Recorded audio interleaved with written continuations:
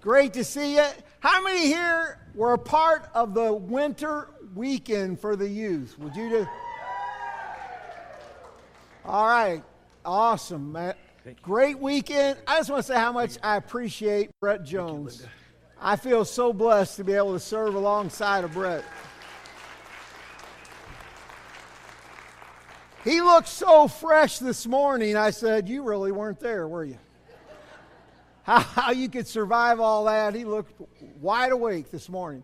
So as Bobby mentioned, next week starts our 72-hour prayer. It's really just a time to step back, just love on God. And so we're going to have the sanctuary, the church open from 8 a.m. to 8 p.m. if you want to come and go, or you can obviously pray at home. But we're really just kind of stepping back and just loving on God for a few days and just kind of slowing everything down. I love people send things out on Facebook, and so I want to share. I got a little bit of a warped sense of humor, but Jerry Martin sent this out on Facebook. He said, why country kids have good immune systems, all right? And so kids are just so amazing. I mean, it is a miracle that we survived childhood, right?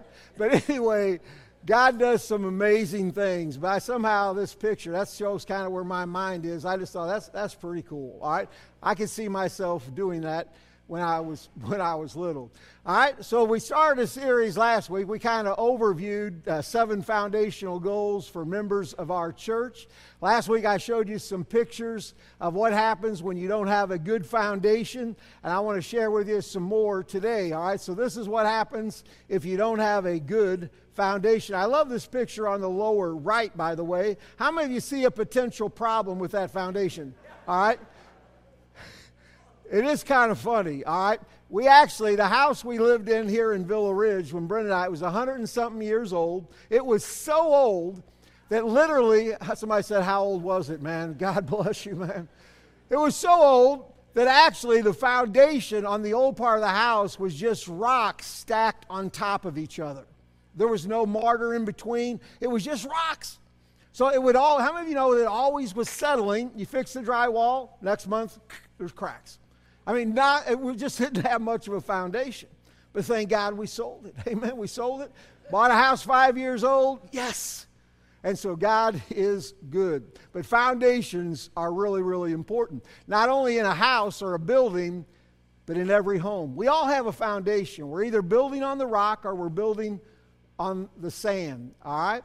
And so last week, as I shared this picture, I actually went outside on January 4th, took a picture of our church. I cropped in a really nice parking lot and a couple new cars here that weren't out there when I took the picture. But underneath our building, as it sits right now, there is a foundation, all right? And every church has foundational principles that every church. People ask me, what is our church about? What is really the foundation of our church? And so over the next 7 weeks, we're going to be talking about that. And I'm going to start from the bottom up. Because on a foundation, that bottom layer is absolutely the most important. It's that bedrock layer there. So we're going to begin, as we talked a little bit last week, in Matthew chapter 22. All right? So you're going to read with me. I just want you guys to read. As a lawyer came and asked Jesus a really important question, what is it all about? What is the most important thing in Scripture? Because people ask, what is the most important thing? Well, let's read together from Matthew chapter 22. A lawyer asked Jesus, Teacher, what is the great commandment in the law? Jesus said, you shall love the Lord your God with all your heart, with all your soul, and with all your mind. This is the first and great commandment. The second is like it. You shall love your neighbor as yourself. On these 2 commandments hang all the law and the prophets. So Jesus said, in essence, what this book is about. It's literally about 2 things. It's about a love relationship with God, number 1. The second is just like it. It's about a love relationship with others. That's really the foundational bedrock foundation of a church. It's loving God and loving people. Now, I love to be around children because children are just so real and transparent. And so they ask kids about love, what love is, how to describe love. And of course, they're going mostly by their parents. But I think there's some connection between our love in a marriage and our love with God. But here's what these children shared about love. Love according to children ages 4 through 8. How many of you know you never know what kids are going to say? All right? So I think I've shared, Art Linkletter says, kids are funny because they don't know what they're saying. Old people are funny because we don't care what we're saying. We've lived long enough, we can say what we want. All right? But these are thoughts on love according to children. Noel, age 7, love is when you tell a guy you like his shirt and he wears it every day. How many of you guys remember that? All right? It's been a while. All right? And so I think she's got something there. Lauren, age 4, says, I know my older sister loves me because she gives me all of her old clothes and she has to go out and buy new ones. How many of you had older siblings that loved you? All right? Got hand-me-downs. Chris, age 7, says, love is when mommy sees daddy smelly and sweaty and still says he's handsomer than Robert Redford. That's love right there. That's love. And this one's kind of questionable whether I should have put it in there or not. Love is when mommy sees daddy sitting on the toilet and she doesn't think it's gross. All right? Now, I don't know how this child knew that mommy was seeing daddy sitting on the pot. But anyway, questionable, I know. So talk to the deacons if you have a question, all right? That was Mark, age 6. Tommy, age 6, also said, love is like a little old woman and a little old man who are still friends even after they know each other so well. That's good. That's good. That's good stuff right there. And then there's Chrissy, age 6. Love is when you go out to eat and you give somebody most of your French fries to eat. And if you like French fries, that's a sacrifice. That's really a sacrifice. I think the last one here, Nikki, age 6. If you want to learn to love better, you should start with someone you hate. That's good. You need to write that one down. That's good. I mean, when we're talking about love, and the Bible says we're not only to love our family and friends, but we're to love even our enemies. That's a verse I sometimes want to cut out. But that's really good stuff right there. If you want to learn to love better, start with someone you hate. Now, I realize no one here hates anybody. We just love everybody, all right? Number 2, it's defining love. The Bible gives kind of a dictionary-type definition of love, very familiar chapter in the Bible, 1 Corinthians chapter 13. We sometimes refer to it as the love chapter. But Paul kind of describes that God kind of love that we're talking about, all right? So let's read together from 1 Corinthians chapter 13, verses 4 through the early part of verse 8. And by the way, if you ever want to read this and just kind of put your name everywhere that love is found, it really is a good way to read the chapter because it should be true of all believers if we have that kind of love, all right? So let's read his definition of love. Love suffers long and is kind. Love does not envy. Love does not parade itself, is not puffed up, does not behave rudely, and does not seek its own, is not provoked, and thinks no evil.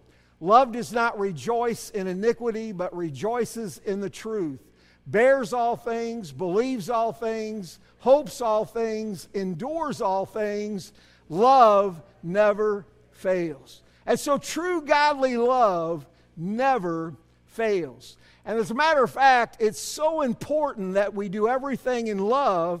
He actually says in the beginning part of the chapter that without love, without operating in this kind of love, everything we're doing is for naught, is for nothing. All right, so let's see what he says in the early part of the chapter. Let's read together.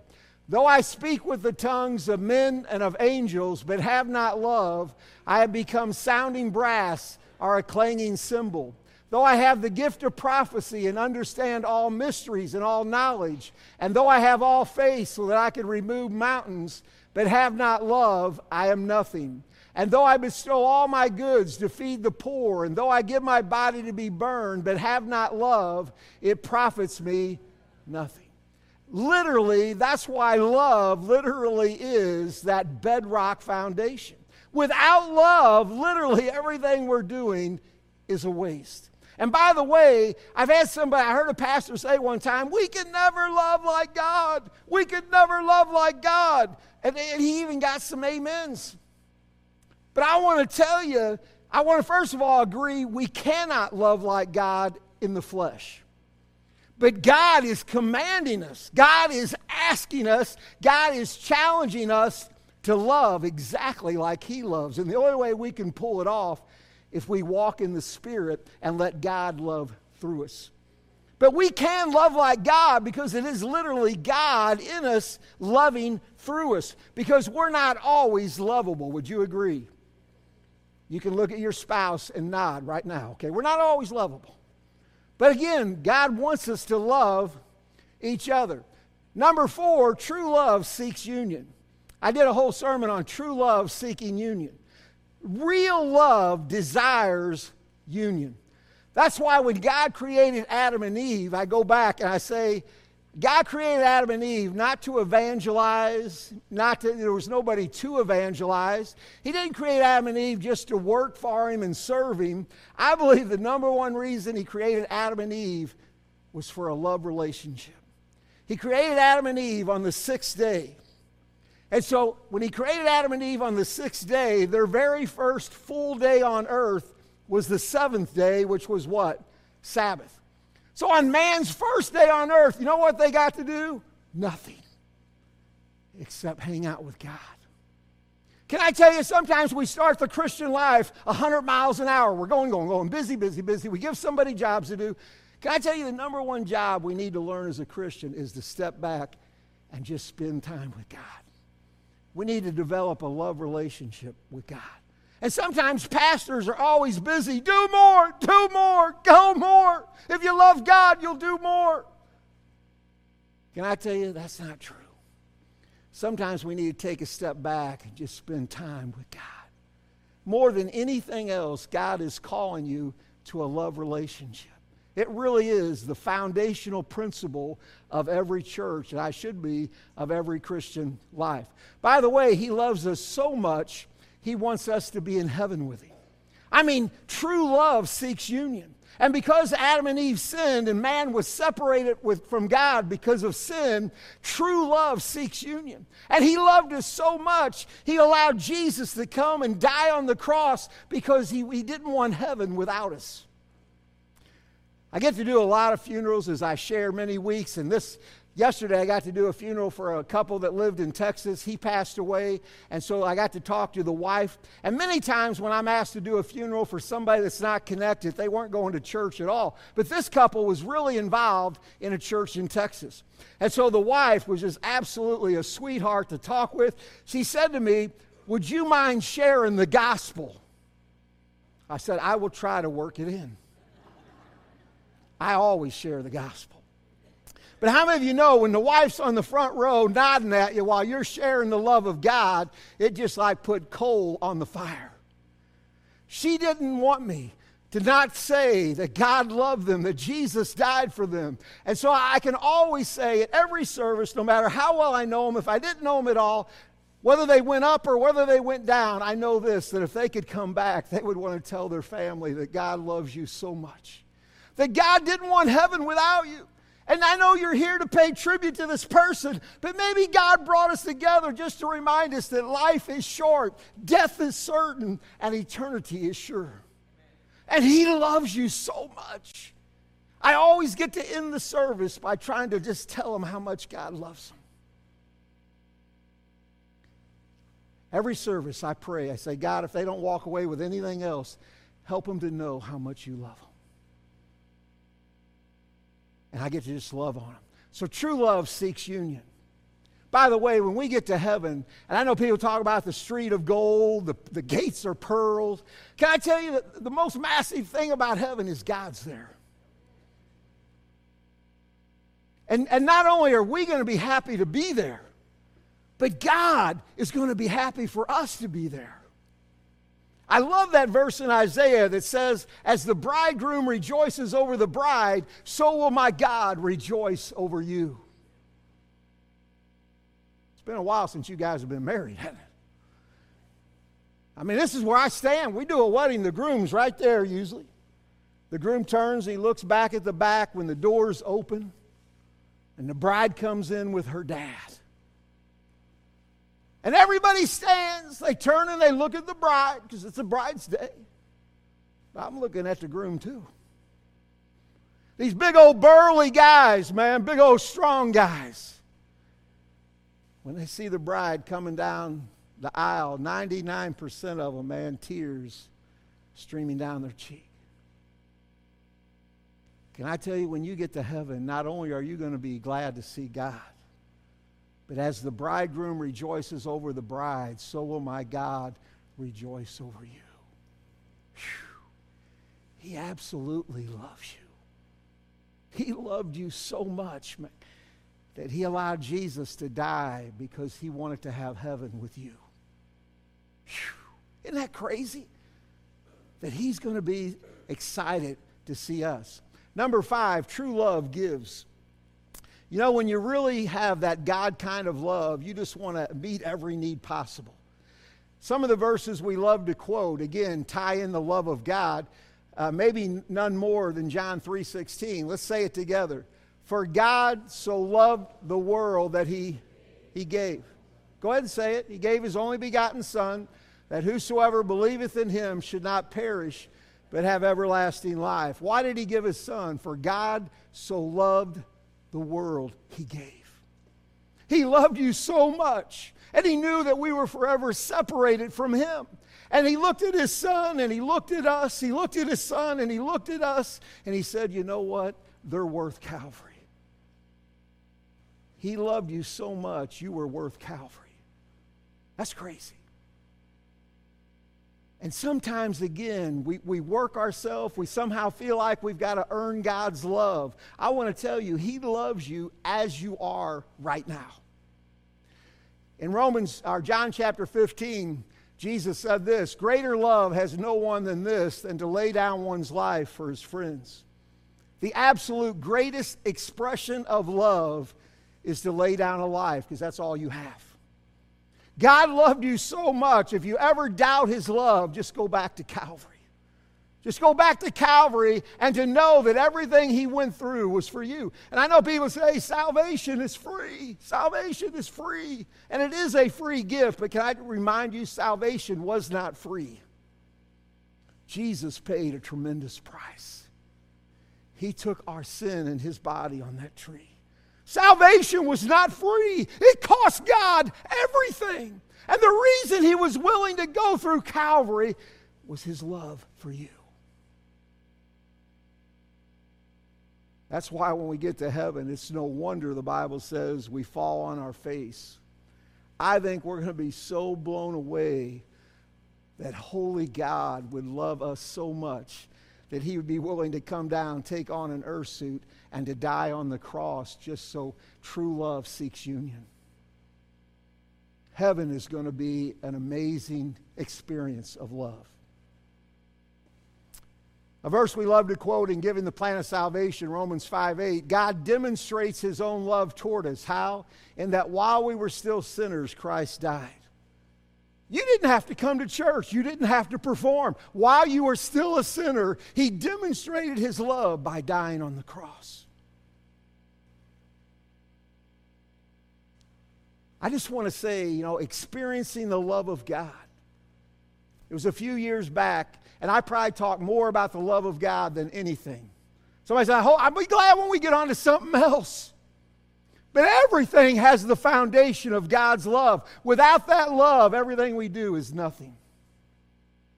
But when it dawns on you that God loves you as you are and not as you should be, because you're never going to be as you should be on this side. And if you can't experience the love of God in the process, you're never going to experience the love of God. And if I were to ask you, does God love you? You'd say, well, yeah, he's got to love us. It's biblical. But if I were to say, does God actually like you? I'm going to tell you, God not only loves you, he actually likes you. And he knows you're a work in progress. Let me ask you parents, is there ever a day you wake up that you do not absolutely love your children? You don't wait for them to get their whole life together before you love them. You love them in the process. How much more will our Heavenly Father? Every day you get up, he loves you unconditionally. And he knows you're a work in progress. He's going to love you tomorrow. To experience the love of God is such an incredible gift. It was D.L. Moody. I've heard the story several ways, but he was very successful, had a very big growing church. And there was a couple ladies that came up to him and said, Pastor, we're praying that you get filled with the Spirit. How many of you know there's always a couple people in the church that are trying to help you get better? And so he was a successful pastor in a large church. But he was walking down the streets of Chicago, and he just felt like there was an emptiness in his life, even though he's very successful. And as he described it, I've heard it different ways, as he was walking down, all of a sudden just the love of God just came over D.L. Moody. And it was so strong that literally he said he had to ask God to stay his hand because he thought he was going to die in the love of God. From that day forward, his ministry was still powerful. But from that day forward, he operated from the love of God and not to earn the love of God. I'm telling you, there's a big difference trying to earn God's favor and realize that you're 100% loved right now, and you're wanting to serve him not to get his love, but from his love. When it dawns on you how much God loves you, you'll have to pull over and just cry. You won't be able to drive unless you got windshield wipers on your glasses. True love loves others. Because people say to me, well, Pastor, how do I know how my love with God is going? Is there a way I can measure my love for God? Oh, yeah. And it's measured by how you love other brothers and sisters. Because John says, a lot of people say they love God, they just don't like his children. Can I get a witness to that? You guys are really, really good. All right.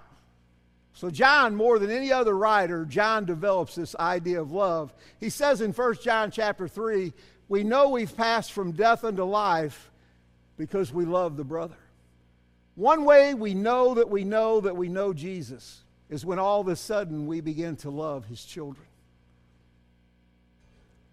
Because you cannot separate your love for God and your love for the brothers and sisters.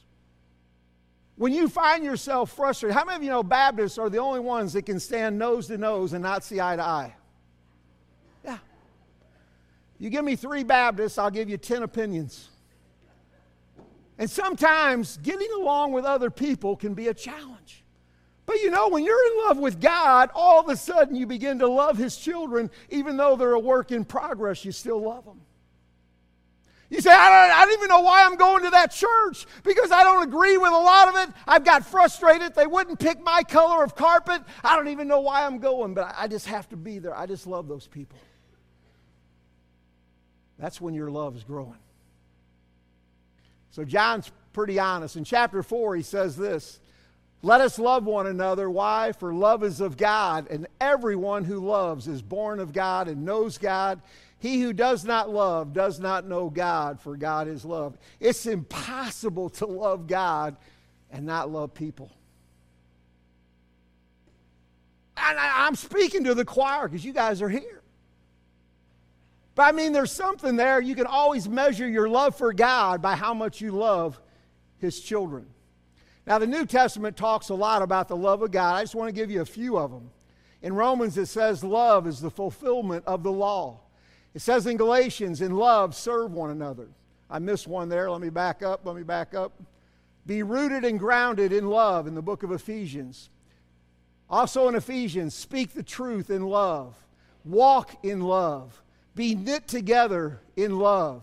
Abound in love to one another. Let brotherly love continue. Love one another with a pure heart. And then maybe Paul summarizes it the best in the book of Galatians when he says this, for the whole law is fulfilled in one word. I mean, the whole book is fulfilled in this one thing, and that's to love your neighbor as yourself. Do you see why it's the bedrock foundation? Without love, literally everything else we're building on will collapse. The whole law is fulfilled in this one word. No greater example in the Bible, I mentioned it a little bit last week, is the church of Ephesus. As Paul writes to the church at Ephesus, today, if you go to modern-day Turkey, the city, this is the ruins of the city of Ephesus. It was one of the greatest cities in biblical days. And it also had a lot of pagan worship. There was a lot of evil in this city. But how many of you know where there's a lot of evil, it's good to have a church be the light? Because we live in a country that needs a lot of light. And we have that opportunity. But the church at Ephesus, and this is my opinion, of all the churches that have ever existed, maybe Ephesus was the greatest church ever. Paul, the Apostle Paul, spent 3 years in Ephesus. I mean, he poured his life day and night for 3 years. You remember when he met with the elders in the latter part of Acts chapter 20? They wept together because they knew they weren't going to see each other. And Paul was just trying to encourage the elders of Ephesus, stay strong. I mean, he loved this church. When Timothy was pastoring the church at Ephesus, Timothy, who was his son in the faith, pastored the church at Ephesus. And when you read 1 Timothy in your Bible, Paul wrote it to Timothy while he was pastoring the church at Ephesus. Paul wrote the letter to Ephesians in our Bible that was written to this church.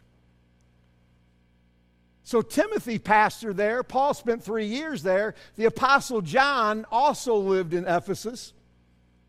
Can you imagine the Apostle John as a member of your church? Wow. That'd be hard to get up and preach in front of John. Not that you guys are, I mean, you guys can make it tough. But John, can you imagine John? And I believe that Mary, the mother of Jesus, also lived in Ephesus, as I shared last week. Matter of fact, if you go to Ephesus, they have a house called Mary's house that's a traditional place that supposedly Mary, the mother of Jesus, lived. Now, did she live there? I have no idea. But can you imagine a church with all that foundation, all that leadership, one of the greatest churches ever? It's no wonder when Jesus wrote the church in Revelation 2, he said, I know your works, your labor, your patience, that you cannot bear those who are evil. You have tested those who say they are apostles and are not, and have found them to be liars. You have persevered and have patience and have labored for my name's sake and not become weary. Jesus said, man, you guys are hitting it on 99% of the cylinders. You're flat doing it to the point of exhaustion. And you're doing it for my name's sake. This was a great church. But Jesus said, I just have this one thing against you. You've left your first love. In all of your busyness, in all of your going, in all of your doing, you've got so busy serving God, you've lost that honeymoon love. And we talked Wednesday night a little bit about it. How many of you know what honeymoon love is?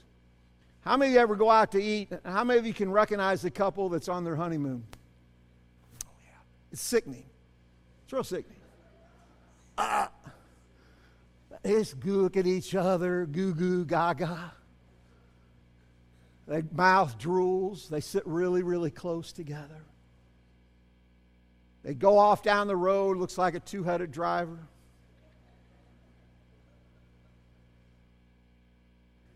How many of you remember those days? I always tell Brenda, it wasn't me that moved. I'm still here.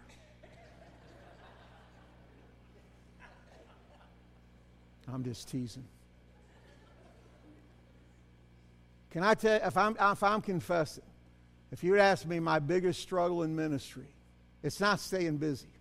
There's always stuff to do. I think it was Adrian Rogers that said his biggest struggle was not between good and bad, but between good and best. Can I tell you, my biggest struggle has been getting so busy that sometimes I've put my relationship, my intimacy with God on the back burner. Jesus said to this church, man, you've left your first love. He didn't say they didn't love him, but he said you've lost that passion. You've lost that passion that you once had as a new believer. And he says this to the church. Remember, therefore, from where you have fallen. When was it that you lost that passion? He says, repent and do the first works. Get back to those things you used to do when you were passionately in love with me.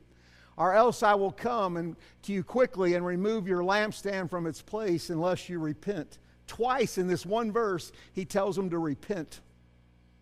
A church that's hitting it on 99% of the cylinders. He says, but that one thing is missing. You need to repent. wonder what would happen in America today and around the world if all of his children would repent and get back to that intimacy with God. It's so important to God. You say, is it really that big of a deal? It's so important. Jesus said, if you don't get this one thing right, I'm going to remove your lampstand. That's crazy. All the good things they were doing, how could Jesus say, if that one thing isn't put back in place, I'm going to remove your witness? That's crazy. Today, if you go to Ephesus, this is the church of Ephesus. They didn't make it. This church that was on fire for God. This church that was hitting it on 99% of the cylinders. Today, this church is a heap of ruins. And the good news is, I'm not telling you to do more, busy. I'm telling you to back down, to fall back in love with God. Make loving God the priority of your life. And again, we know we're falling in love with God when we start loving each other. It goes hand in hand. Paul wrote a letter to the church, as I mentioned. The book of Ephesians is actually written to this church. And I want to close with this last verse. He's praying for the church, and he's praying for them to experience the love of God. I mean, in a deep way. He says in Ephesians chapter 3, if you could just know the height, the depth, the width, the length. And then he says this as he's praying for the church. He wants them to experience the love of God because it's so vitally important. He says this as he's praying for the church, that you may come to know practically through personal experience the love of Christ, which far surpasses mere knowledge without experience, that you may be filled up throughout your being to all the fullness of God, so that you may have the richest experience of God's presence in your life, completely filled and flooded with God himself. Whew, that's what he prayed for the church that he loved. I'm praying that you get so full of God, it just overflows, and you just have such an intimate love relationship with God.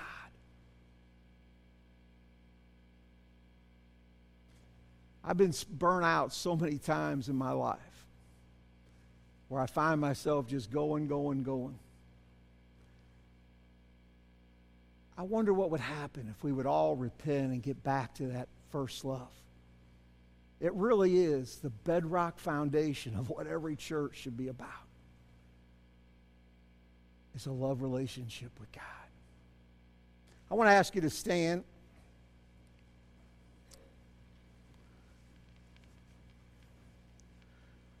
We have a couple here, Casey and Julie Kidd. I'm asking you guys, they've been here they came in at least at the end of all three services. So they've been here for the duration. So I'm going to let him just kind of say, even though I may have already said. We got connected with them through Drew Gradicke, Drew and Emily. So you guys are serving where? Good morning. We are serving in the Peruvian Amazon jungle, primarily training tribal pastors. All right. Are pastors always easy to work with? Always, man. Good answer, baby. Good answer. All right. Even though I know that's not true. All right. So if you guys will sit over here, as I've had them sit here in every service, I'm going to ask some of you just to come and get around them, and if you're comfortable doing that. I just want us to pray for them, and they're going to meet with our missions committee.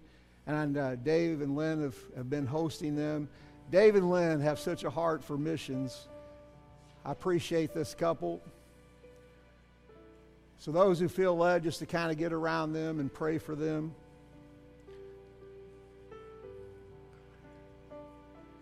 I know those of you that have been through the winter weekend, you're probably exhausted.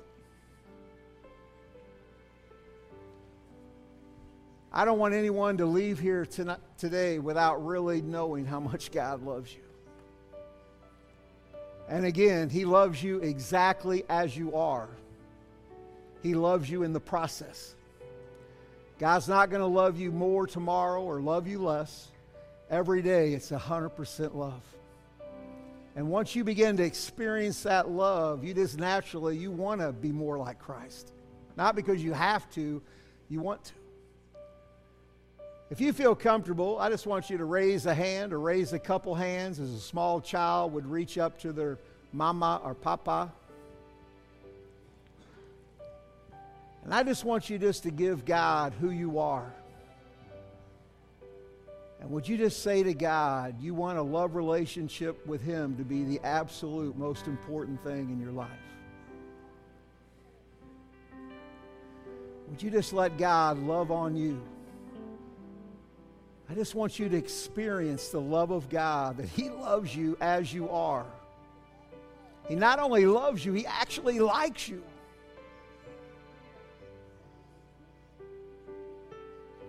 I want to pray a simple prayer, and if you're here today and you're not honestly sure that if you were to step into eternity that you would be welcomed into God's kingdom because you've never trusted Christ as your Savior, I want you to pray this prayer from your heart to His. Dear Jesus, I'm reminded today how much you love me. That you love me so much. Even though I was a sinner, you died on the cross for my sin. And you died so that I could spend an eternity with you. I ask you to forgive me. And I ask you to come into my life as Lord and Savior. From this day forward, my life belongs to you. Thank you for saving me. If you prayed that prayer for the very first time, I want to encourage you to share with somebody before you leave today. Over the next 6 weeks, we're going to be talking about some of those foundations built on top of the foundation of love. If we don't get anything else right, we want to get that right. I'm so glad that you guys are here today. I hope you have an amazing week, and I hope that the love of God spills out everywhere we go, that river of living water would come out of our words, our actions, and we would just share that love everywhere we go. Let's pray together. We're going to close out with a song. If they have a minute, they're going to join me in the back, but if not, they're fine. They're getting prayed for, which is important. Let me pray. Father, thank you for each one that's here today. I thank you for Casey and Julie. Father, I just pray your Spirit would rest on them as they minister in Peru. But I pray for all my church family, my brothers and sisters who are here today. God, fill us and saturate us. Help us to know your love. Help us to experience your unconditional love for us. Saturate us with your presence. In Jesus' name, amen.